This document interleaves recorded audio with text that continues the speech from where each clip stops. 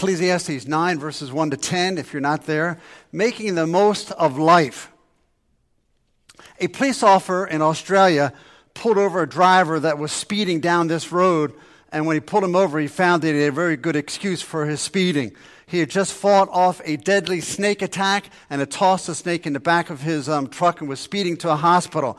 The man was going down a road, and as he's driving, he noticed something coming out of this brown object coming out of his gear shift, and it turned out to be the most deadly snake in Australia, a brown snake, and he tries to hit the brakes, and the more he moved his leg, this thing started to wrap around his leg and was puncturing the seat between his legs. And he's trying to fight the thing off with a knife and with a seatbelt, and was able to eventually kill it, toss it in the back seat, and the policeman pulled him over and found out what was happening. Brown snakes are the most deadly kind in Australia. I thought of that illustration when I think of that our world doesn't realize that they are being bitten, that they are being consumed, that they are being, the venom filling them from the poison of Satan, the great deceiver, the great serpent, as they look into the future and as he is sucking the life out of them with his deadly venom. They face eternal fate, uncertainty as they stand before God. When God is left out of the picture, then you have an uncertainty, you have a future that is absolutely going to be a nightmare. And we step into this passage in Ecclesiastes chapter 9 that gives us a reminder that life is a gift from God. Life is a treasure from Him. And how we live that life, how we are to spend it, we are to be wise in how we live. And God gives us some guidelines, even here in Ecclesiastes chapter 9. And as we step in here, we're going to see four principles that precede it, that give us some guidelines, and then we're going to get into two truths in verses 7 through 10. But in the background, Solomon is addressing, or really attacking, if I may say, four philosophies that were prevalent in his day and really are prevalent today. Philosophies, ways to gain knowledge, ways that give you the meaning or purpose of life or the reality of life and what they point to. Philosophies that people were thinking of, but they were vanity, they were emptiness. When God is left out of the picture, you're going to have the struggle that you find often in the book of Ecclesiastes here. And one of the philosophies or means of living that he's attacking in this book is materialism. People think, well, the more you get, the happier you'll be, right? You've heard of the bumper sticker of old, he who dies with the most toys, what? He wins. Well, that's materialism, or another philosophy that is attacking is what we call Epicureanism, is that life is a game. Just enjoy yourself. You go around once in life, go for the gusto, live it up, pursue it, it's all yours. It's a game, live it out.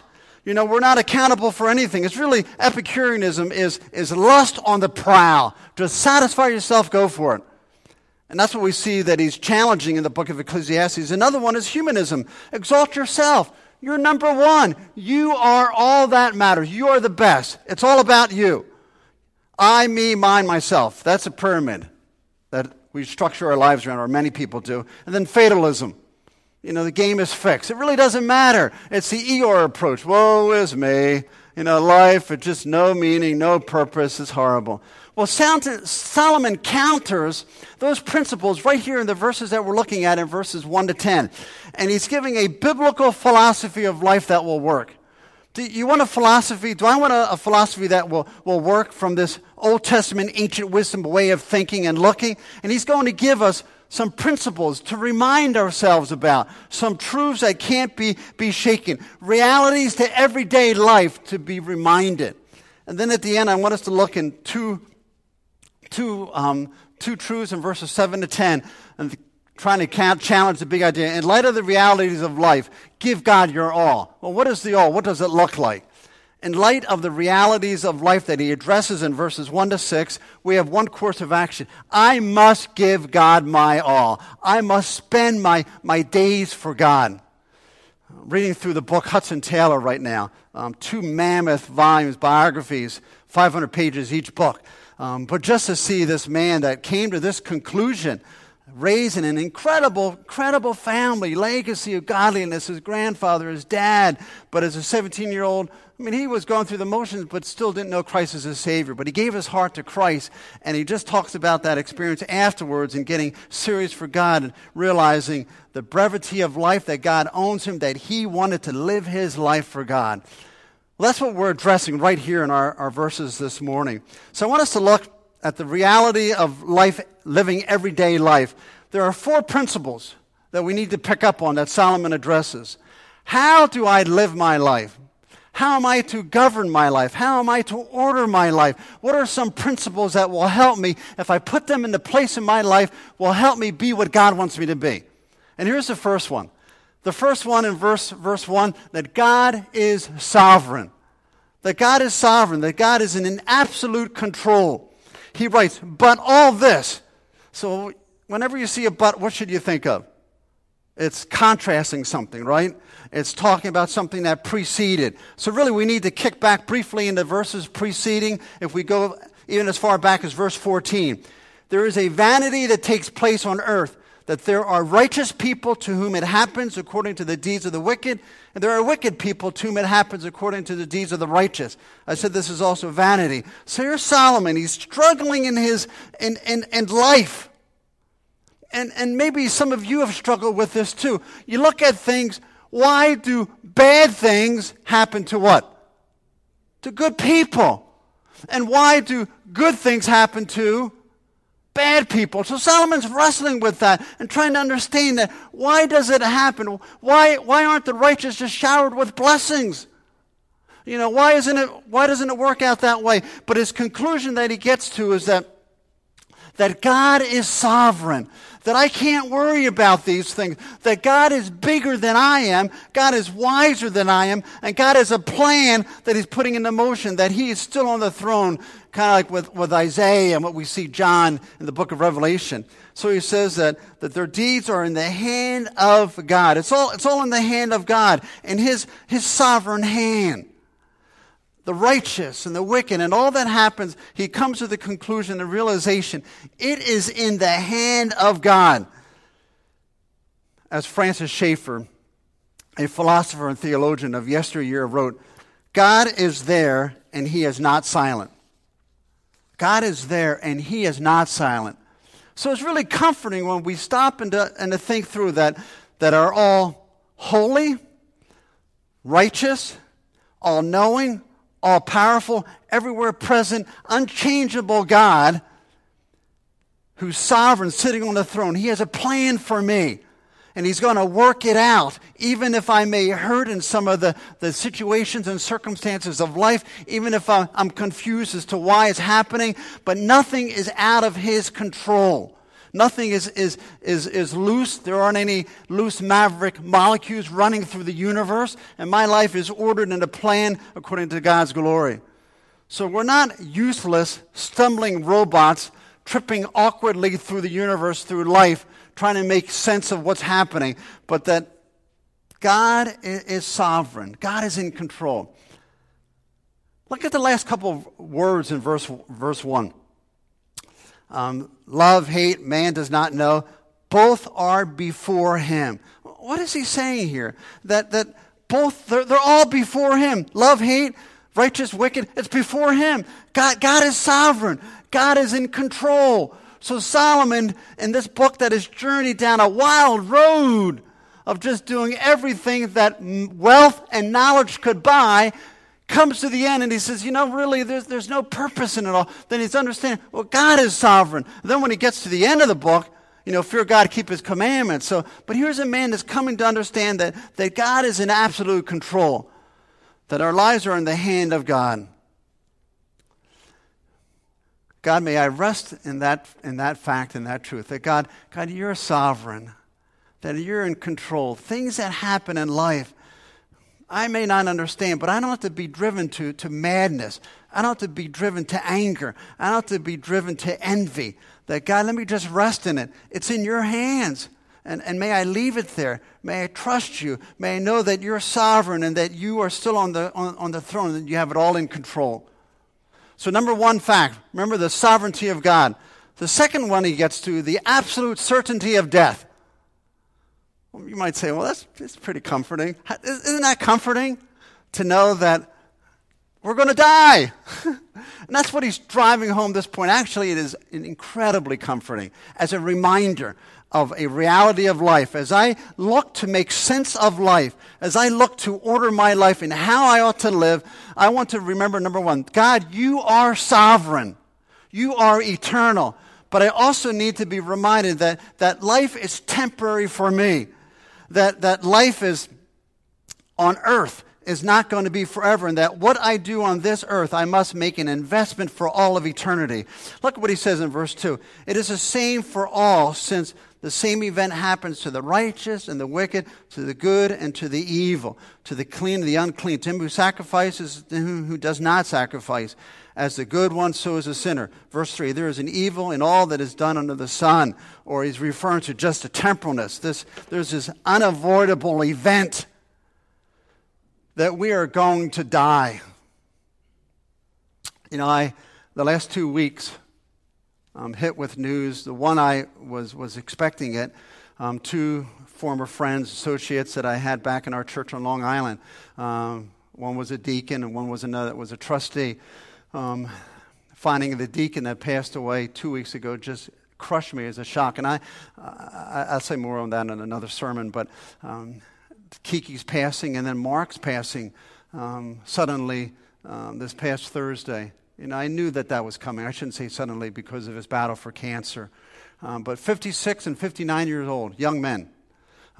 But as I stood 2 weeks ago, actually 12 days ago, in the shadows of Manhattan skyline in the Greenwood Cemetery in Brooklyn on the western border overlooking the Manhattan, and just grieving with this family and having the service in our hearts aching at the sudden passing of a beloved husband and friend.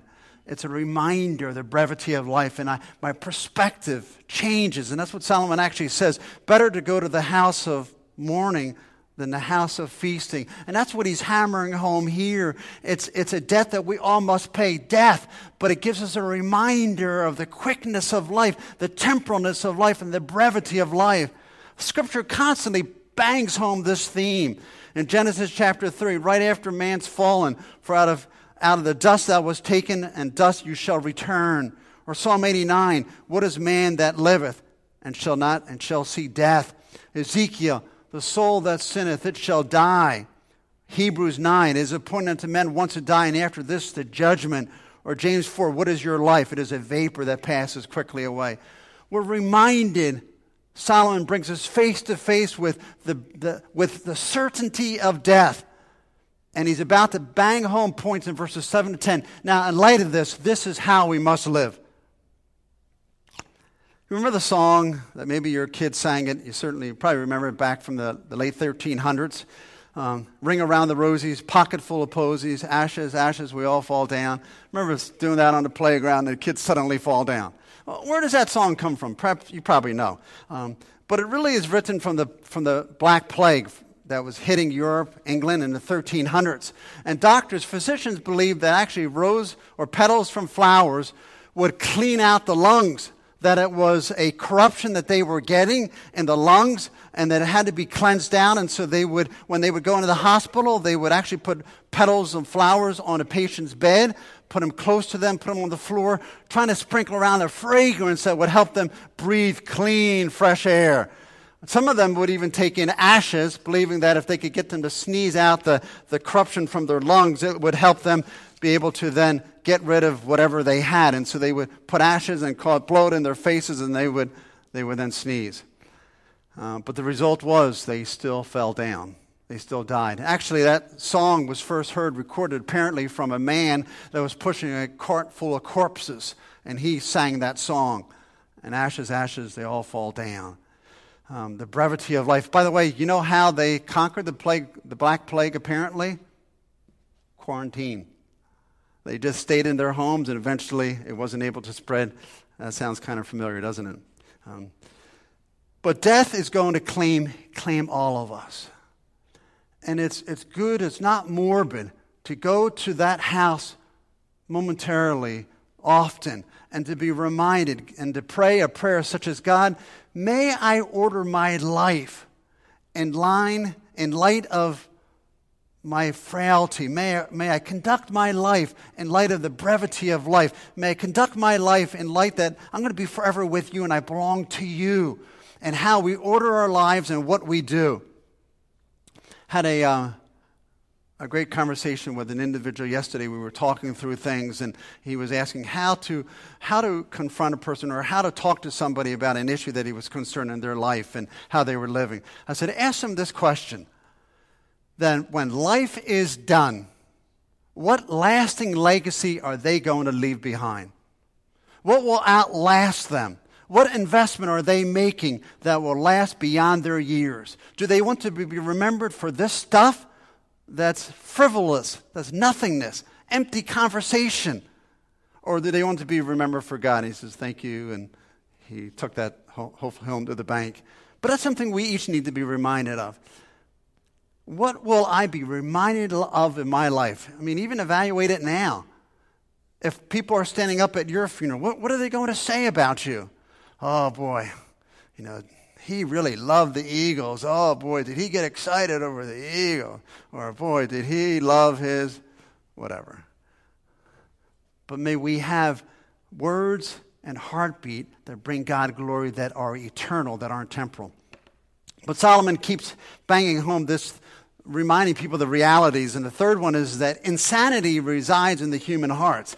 You might say, what in the world?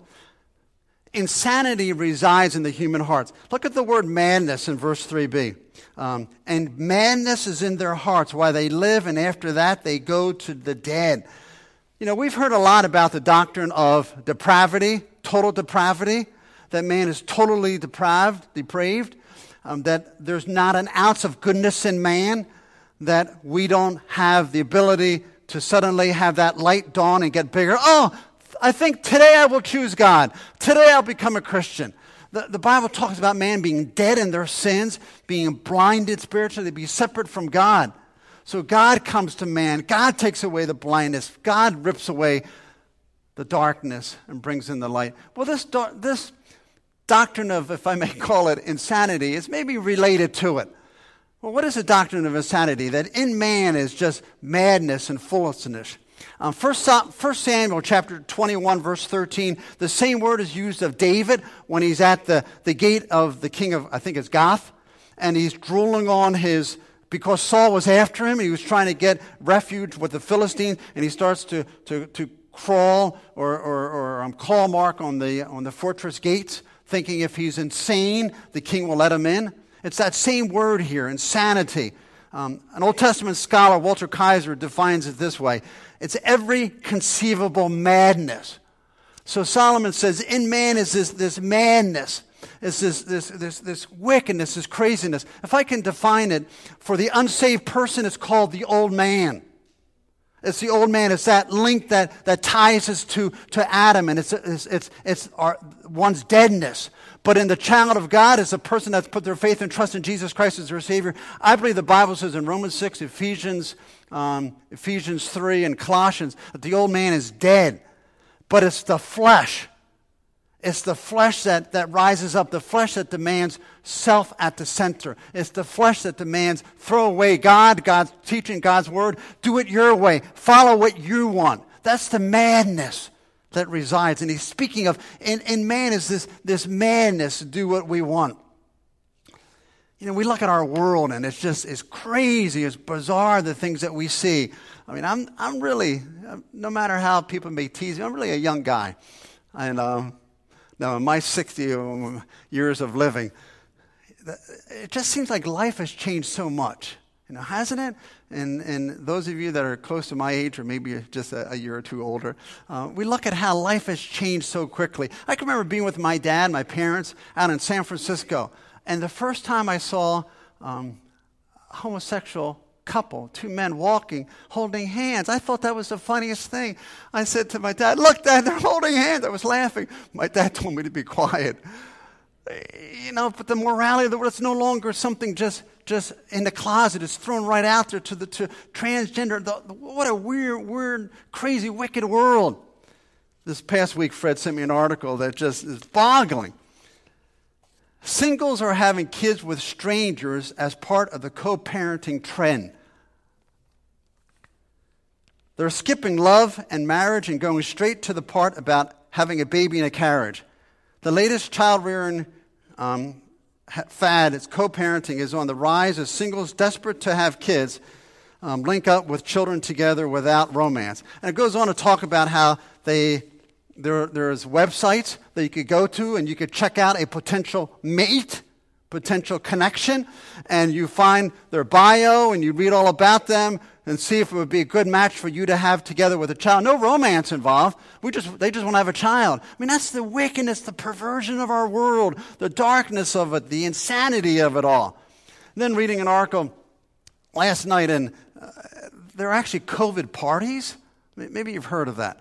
COVID parties, University of Alabama had them and other places where people actually put money into a pot and see the first person that could get COVID, and then they get all the money. You know, the insanity of our world, the craziness, the wickedness, the darkness. It's the answer to when you meet with a person and you're crushed. Why did you leave your wife and your 14-year-old and your 11-year-old daughter? And it's the answer that they give to that. Or recent conversation, why are you doing this? Why are you living with your girlfriend and just the darkness? The answers that they give are just wicked, bizarre craziness. But don't you know this is what she wants to do to you? This is what she's done. And the answers that are given. Or why did you leave your husband and your 12-year-old daughter? There wasn't another man, just went home to live with mom in Massachusetts. The crazy, bizarre answers that are given to this, the reason that people do things. They think that they want to pursue happiness, the madness, the corruption that lies within the pool within mankind. May we be on guard against that. May we be on guard of the madness that Satan is like he was warned in Cain and Abel. Cain is warned that sin is crouching at your door when God said to him, be careful, sin is crouching, it's ready to leap upon you. That's the way it is in our lives. But by the grace of God, we who have trusted in Christ as our Savior, we don't have to be controlled by it, right? We don't have to be consumed by it. It doesn't have to dominate us. We can get on our knees and cry out to God, God, help me to have victory over this. But Solomon is warning these realities in life. Be on guard, be alert to this craziness. Then he gets in verses 4 to 6. Another reality of life. It's hope that we have. He says in verse 4, but he who is joined with all of the living has hope, for a living dog is better than a dead lion. For the living know that they will die, but the dead know nothing, and they have no more reward, for the memory of them is forgotten. Their love and their hate and their envy have all perished. So he's talking about having a hope that's alive, a hope that is living. So he moves from the subject of death. So he's not always a dark guy, you know. He doesn't have just a negative side to him, to the subject of hope. He says, but the reality in life is that we have hope. There's a hope within us. There's a prospect. There's hope for the living. As long as we're alive, that's good. And he uses a comparison, dogs and lions. Now, it's maybe kind of hard for us to, unless you're a dog hater, to understand what he's talking about dogs. Our dogs, they're pets, right? How many of you have dogs? Some of you have dogs, right? I mean, your dogs probably, you don't just keep them outside, throw a piece of meat out. You probably let them inside. They'll sit on the sofa with you. Sometimes they'll take your chair and not get up. They're treated like prima donnas. They might even sleep in people's beds and so forth and so on. People spend crazy amounts of money. If they have a little cancer spot, they're going to go to. That's not the way dogs were treated back then. Dogs were ravaging packs of animals that people feared, that people dreaded. They would roam the streets together, and they would be pretty vicious. People would chase them away. People would hate them. I'm not sure why they just didn't always kill these wild packs of animals. But that's dogs. So he says, it's better to be that than a lion. Now, a lion was respected. A lion was the greatest of all animals. A lion was fierce. A lion was powerful. So he said, it is better to be a living dog, a scavenger roaming the streets, than a dead lion who no longer has life. And Solomon drives home this reality that this truth is better to be living than it is to be dead. As long as one has life, as long as I have breath, as long as there is movement in my heart, then there is a chance for one to live accurately. There's a chance to pursue the eternal. There's a chance to make an impact that will, by the grace of God, be with me for all of eternity. To make a lasting, eternal investment. That's what he's saying. Praise God that we're reminded of death, but as long as we're living, we have hope. We have hope to fix this madness. We had hope that we could turn it all around. There's a chance that we can make it all right. But he says, the dead know nothing. The verse 5, the living know that they will die. I mean, we have this understanding. God, I know that I'm going to die. And the older I get, the more I'm reminded of that, and the more intentional that I pray to God that I'll be in my conversations with people, with my daughters, with my wife, with my grandkids, and where I'm trying to push them towards God, because I'm reminded of the brevity. That's what he's saying. If we could be reminded of life coming to an end, but yet we have hope, because there's hope that we could take advantage. Isn't it awesome that we can make things right? We don't have to live with regret as we look back and say, I regret that I've done, and I do regret things. I could look back and say, wish that boom, boom, boom. God, I wish I could change all that, but I can't change the future, the past, but I could change the present and the future, right? I can't go back. Don't dwell back there. Don't bemoan. Don't be grieving. Don't be crying over the past. That's really what I think Solomon's message is here. There's hope for the living. Change it. There's an opportunity that we have to live differently. And he's trying to bang home that theme here. He's trying to drive that home. He says in verse 6, their love and their hate, the envy have all perished. Just that earthly life is lost when there's no more opportunity, but I'm alive. There's hope that I don't have to live. If we know Christ as our Savior, we don't have to live in a backslidden state. We don't have to live in a lethargic, complacent life. We can get our lives right. We can live for God. And if we don't know Christ as our Savior, then today is the day. Today is an opportunity that I get to put my faith and trust in Christ as my Savior. So we have one life to live. Solomon, how should we go after it? What do you recommend? How should we live? And he gives us two recommendations in verses 7 to 10. I'm going to take my jacket off if you're okay. I agree with you. A little warm. Verses 7 to 10. He shows us recommendation. This is how we live everyday life. This is, you're concerned about all that I just hit. Yeah, God is sovereign. Realize that death is coming. I realize that there's hope. I realize there's madness that dwells around me and sometimes within me. God, this is how I'm to live. And here's how the wise man nails it. Go eat your bread with joy and drink your wine with a merry heart, for God has already approved what you do. He said, what? What is he saying? You know what he says? Go enjoy life. Really, enjoy life. Don't be consumed over past mistakes. Don't be consumed over things. Have you confessed it to God? Have we given it to Him? Have we cried out to Him, God, I'm sorry for what I've done. And if you hurt a person, go to that person. Make it right. But here he says, now enjoy life. It's okay to laugh. We don't have to be the serious, quiet. I know we're all different personalities, but he says, go enjoy. He says, eat bread, drink wine. We're not talking about go out and get drunk. All right, their wine is just as a PS is completely different than our wine today. It was always watered down. Today's wine's not watered down.